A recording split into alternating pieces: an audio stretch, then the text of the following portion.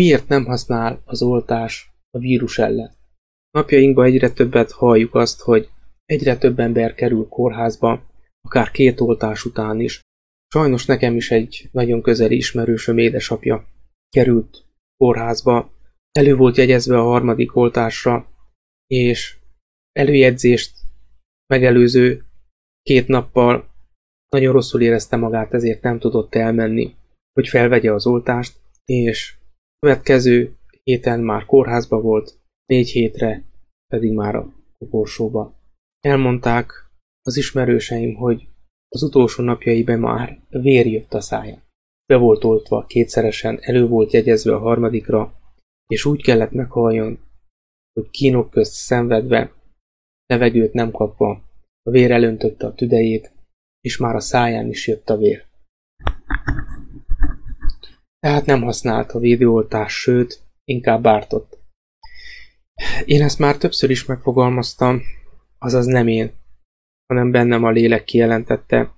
Át tudta préselni valahogy az elmémen, hogy én el tudjam ezt mondani embertársaimnak, ám nagyon sok helyről letörlik ezeket a videókat, hozzászólásokat, így megragadok minden alkalmat, hogy ezt eljuttassam hozzátok, ezt az üzenetet, hogy miért nem használ az oltás. Először is nézzük meg, hogy mi az a vírus. A vírus az nem más, mint egy géninformáció, azaz üzenet.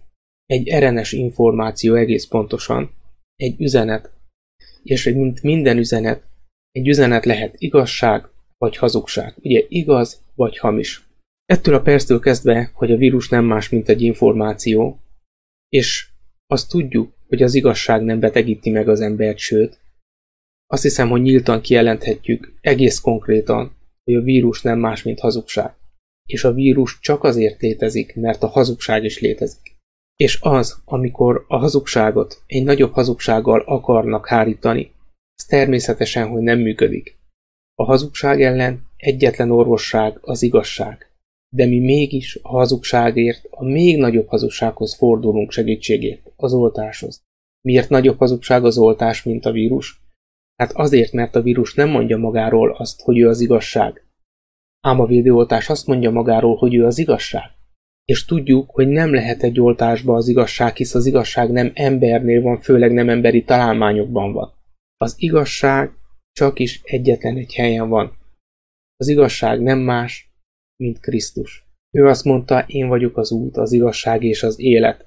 Innen lehet tudni, hogy az igazság az maga az élet, mert én vagyok az út, az igazság és az élet. Tehát igazság és élet. Aki az ő szavai által idézőjelesen fertőztetik meg, az az igazság által, az élet által fertőztetett meg, az nem tud megbetegedni, abban az élet van. Aki a hazugság által fertőztetett meg, abban a halál van, abban a kárhozat van, az nem tud meggyógyulni. Na most, hogyha egy oltással egy még nagyobb hazugságot belénk oltanak, természetes, hogy csak fokozza az eredendő hazugság mértékét. Nem csökkenti, hanem fokozza az eredendő hazugság mértékét. Azt, hogy elhittük, hogy hiszünk a vírusba. Mi az, hogy hiszünk a vírusba? Tehát ne higgyünk a vírusba. Miért? Ha bárkit megkérdek, mindenki azt mondja, hogy ő hisz Istenbe, ő Isten hívő, és ha bárkit megkérdezünk, azt mondja, hogy ő elhiszi, tudja, hogy létezik a gonosz, létezik sátán, de nem hisz benne. Mert a hazugságban nem hiszünk, ugye? Akkor a vírusban miért hiszünk? Hisz a vírus nem más, mint a hazugság megtestesült formája. Ha egész pontosak akarunk lenni, hogy meghatározzuk a vírus nem más, mint a hazugság testre is hatást gyakorló megnyilvánulási formája. Ezért betegszünk meg a vírustól. De a vírus betegséget megelőzi a szellemi fertőzés, az, hogy megfogant bennünk a hazugság. Ha mi egész nap a híradót, a Kossuth Rádiót, a Duna TV-t, az M1-et, a különböző egyéb platformokat nézzük, követjük, és a figyelmünk azon van, bennünk csak is a hazugság lesz, ami megfogant. Tehát mi tovább tudunk fertőzni hazugsággal, hisz mi azt adjuk tovább, ami bennünk van. A legelső covidos éppen ezért Éva volt. Mert Éva elhitte a hazugságot. Elhitte a kígyónak a hazugságot, megfogant benne. megcselekedte azt, és tovább fertőzött. Ő elhitette Ádámot.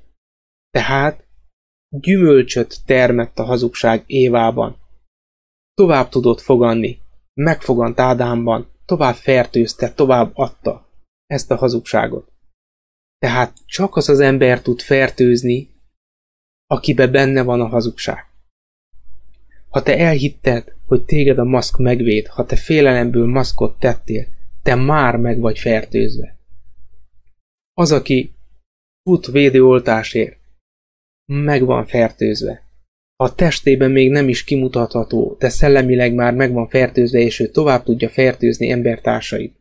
Az ilyen embert, ha beoltják, az ilyen ember szinte biztos, hogy megbetegszik az oltástól, hisz az oltás egy még nagyobb hazugság. A hazugságra ráoltottunk egy még nagyobb hazugságot.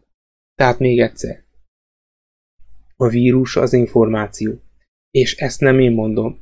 Az egyik ilyen hozzászólásom, ahol azt mondtam, hogy konkretizáljuk ezt, és mondjuk ki nyíltan, hogy a vírus hazugság, és a vírus csak azért létezik, mert a hazugság is létezik. Ezt maga dr. Oláz Zoltán, aki a 80-as években közvetlen kollégája volt Karikó Katalinnak, aki most az RNS-ekkel foglalkozik, ez a dr. Oláz Zoltán molekuláris biológus, és ő azt mondja, egy amúgy nagyon kedves biblia kutatónak, irodalomtörténész, vallásfilozófus, dr. Reisinger János riportjában mondja el, hogy az a baj, hogy nem a molekuláris biológust kérdezik meg a védőoltások előállításáról, hanem a virológust.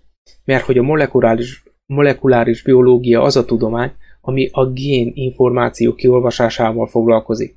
Tehát az információ, hogy milyen üzenet van a vírusban. Ezt a gén üzenetet, ezt az információt a molekuláris biológus kiolvassa, elemzi, és ez alapján tudnák felállítani a védőoltást, ezt mondják ők. De ez megint egy tévút, mert nem embernél nincs tudomány, nincs ember, akinél lehetne az igazság. És ez megint egy tévút, és erre kommenteltem én ezt, amit ebbe az üzenetbe is szeretnék megosztani mindenkivel, hogy a vírus hazugság, mert hogy információ, és egy információ lehet hazugság, az igazság nem betegít meg, csak a hazugság betegít meg. Ezt a kommentet 2 perc alatt eltüntették erről az oldalról. Bebizonyította nekem ez a Reisinger János is, hogy ő melyik oldalon áll. Bebizonyította, hogy nincs arany középút. Próbálja az arany középutat választani, de aki az arany középutat választja, az a széles útat választja, és nem megy be a keskeny útra. Ez a molekuláris biológus elmondta, hogy konkrétan, hogy az üzenet a fontos, ami a vírusban van. Hát ha az üzenet a fontos, és ezt a mai tudomány is ezt mondja, hogy az üzenet, hát nem világos mindenki számára, hogy egy üzenet 2 tartalmat hordozhat magába, vagy igazságot, vagy hazugságot. És ha a vírus igazságot hordozna, nem betegíthetne meg. Csak azért betegíthet meg, mert hazugságot, nincs más információ. Csak ez a 2 van, ezért van csak 2 út. A széles út a hazugság útja, és a keskeny út az igazság útja. Ma már elkéstünk azzal, hogy mi keresgéljünk. Világossá és konkréttá kell váljon mindenki számára, hogy csak 2 út van. Ha meg akar maradni, nem törődik a széles úttal, és azzal, ami a széles úton van. Ha valami a széles úton van, azt tudhatjuk, hogy nekünk nem kell, nem használ. Ha valami a keskeny úton van, nekünk arra van szükségünk, és mi rá se kell nézzünk a széles útra. Válasszuk a keskeny utat, mert Krisztus, aki maga az igazság, azt az utat jelölte ki számunkra, és az az út az, ami az életre visz. Nézzük meg a széles útat egy kicsit. Ha látjuk, hogy valami a széles úton van, kérjük magát az igazságot, az igazság forrásából, abból az információból próbáljuk mi kinyerni, kimeríteni azt, hogy mi van a keskeny, illetve a széles úton. Illetve azt, hogy mi van a keskeny úton, és ami nincs a keskeny úton, az minden bizonnyal a széles úton van. Széles úton a vakációk, konditermek, egyéb szemfényvesztések, színház, mozi, vakáció, éttermek, panzió, stb. Ezek vannak a széles úton. Ezt kapjuk mi az oltásért cserébe, hogyha hajlandóak vagyunk beoltani. Miért szoros az a kapu? és keskeny az az út, ezt mondja Krisztus, mert szoros az a kapu, és keskeny az az út, és kevesen vannak rajta, ami az életre visz. És tágas az a kapu, és széles az az út, ami a kárhozatra visz, és sokan vannak rajta.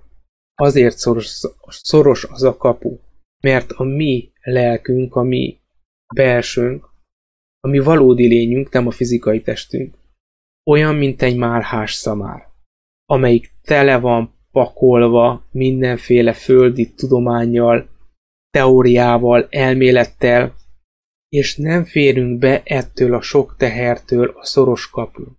És mi akarjuk magunkkal vinni ezeket a dolgokat, de amíg nem pakoljuk le magunkról ezeket a dolgokat, ezen a szoros kapun nem tudunk bemenni.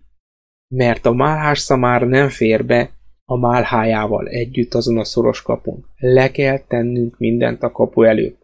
Viszont széles az az út, és tágas az a kapu, és sokan vannak rajta, mert a málháját mindenki vinni akarja, és a tágas kapun befér bármennyi málha. Bármennyi rakomány, ami kincseket szereztünk, ezeket a kincseket mind vihetjük magunkkal, de a kárhozatba visszük. Mi ezekkel a kincsekkel együtt a kárhozatba veszünk, megyünk.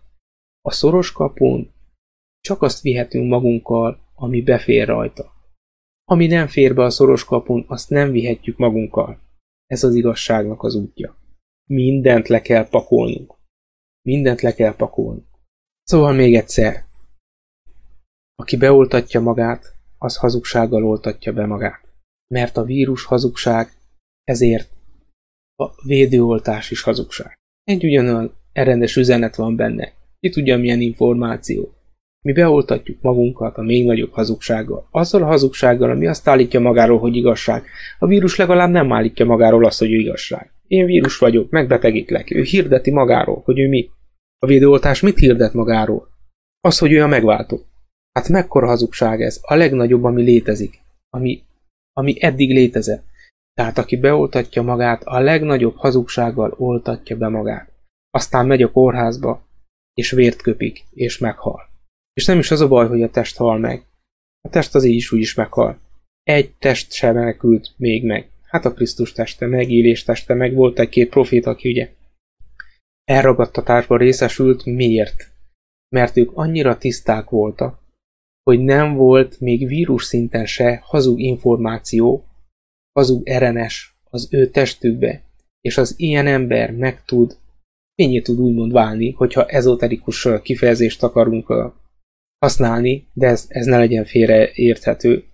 Sajnos ezek a kifejezések ezek gyakran félreérthetők, és gyakran mást értünk alatta, mert például én a meditálás alatt azt értem, hogy a figyelmem teljes mértékben Krisztuson, azaz az igazságon van, és semmi más.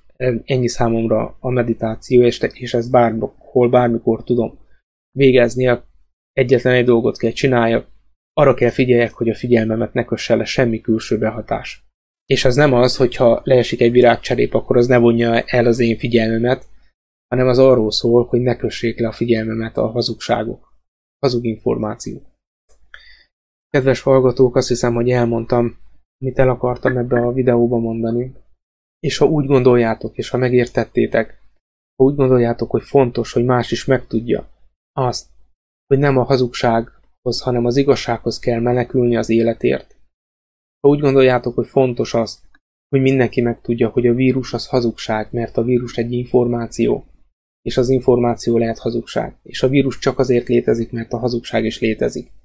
És ne higgyünk a vírusba, mert ha a sátánban nem hiszünk, ami létezik, persze nem röpködő démon formájában, hanem bennünk levő megfogant gonosz információ formájában. És maga az információ az, ami tud ugye rossz lenni, és ami bennünk meg tud foganni. Ugyanúgy, ahogy az ige is bennünk. Azt mondja Krisztus, hogy az én szavam élet és lélek. Miért mondja ezt? Azért, mert információ, ugye az ő szava az igazság maga, ami hordozza az életet. De ez az élet itt van, látjuk, születünk, élünk. Tehát megtestesül. Ugyanúgy a hazugság is megtestesül, csak halál, kárhozat formájában. Ezért van annyi beteg ember. Hát nem világos mindenki számára, hogy annak ellenére, hogy azt mondjuk, hogy az orvostudomány milyen nagyot fejlődött, És ma, amikor a legfejlettebb az orvostudomány, van a legtöbb beteg ember. Hát most van a legtöbb rákos. Hát miért? Mi a rákos sejt?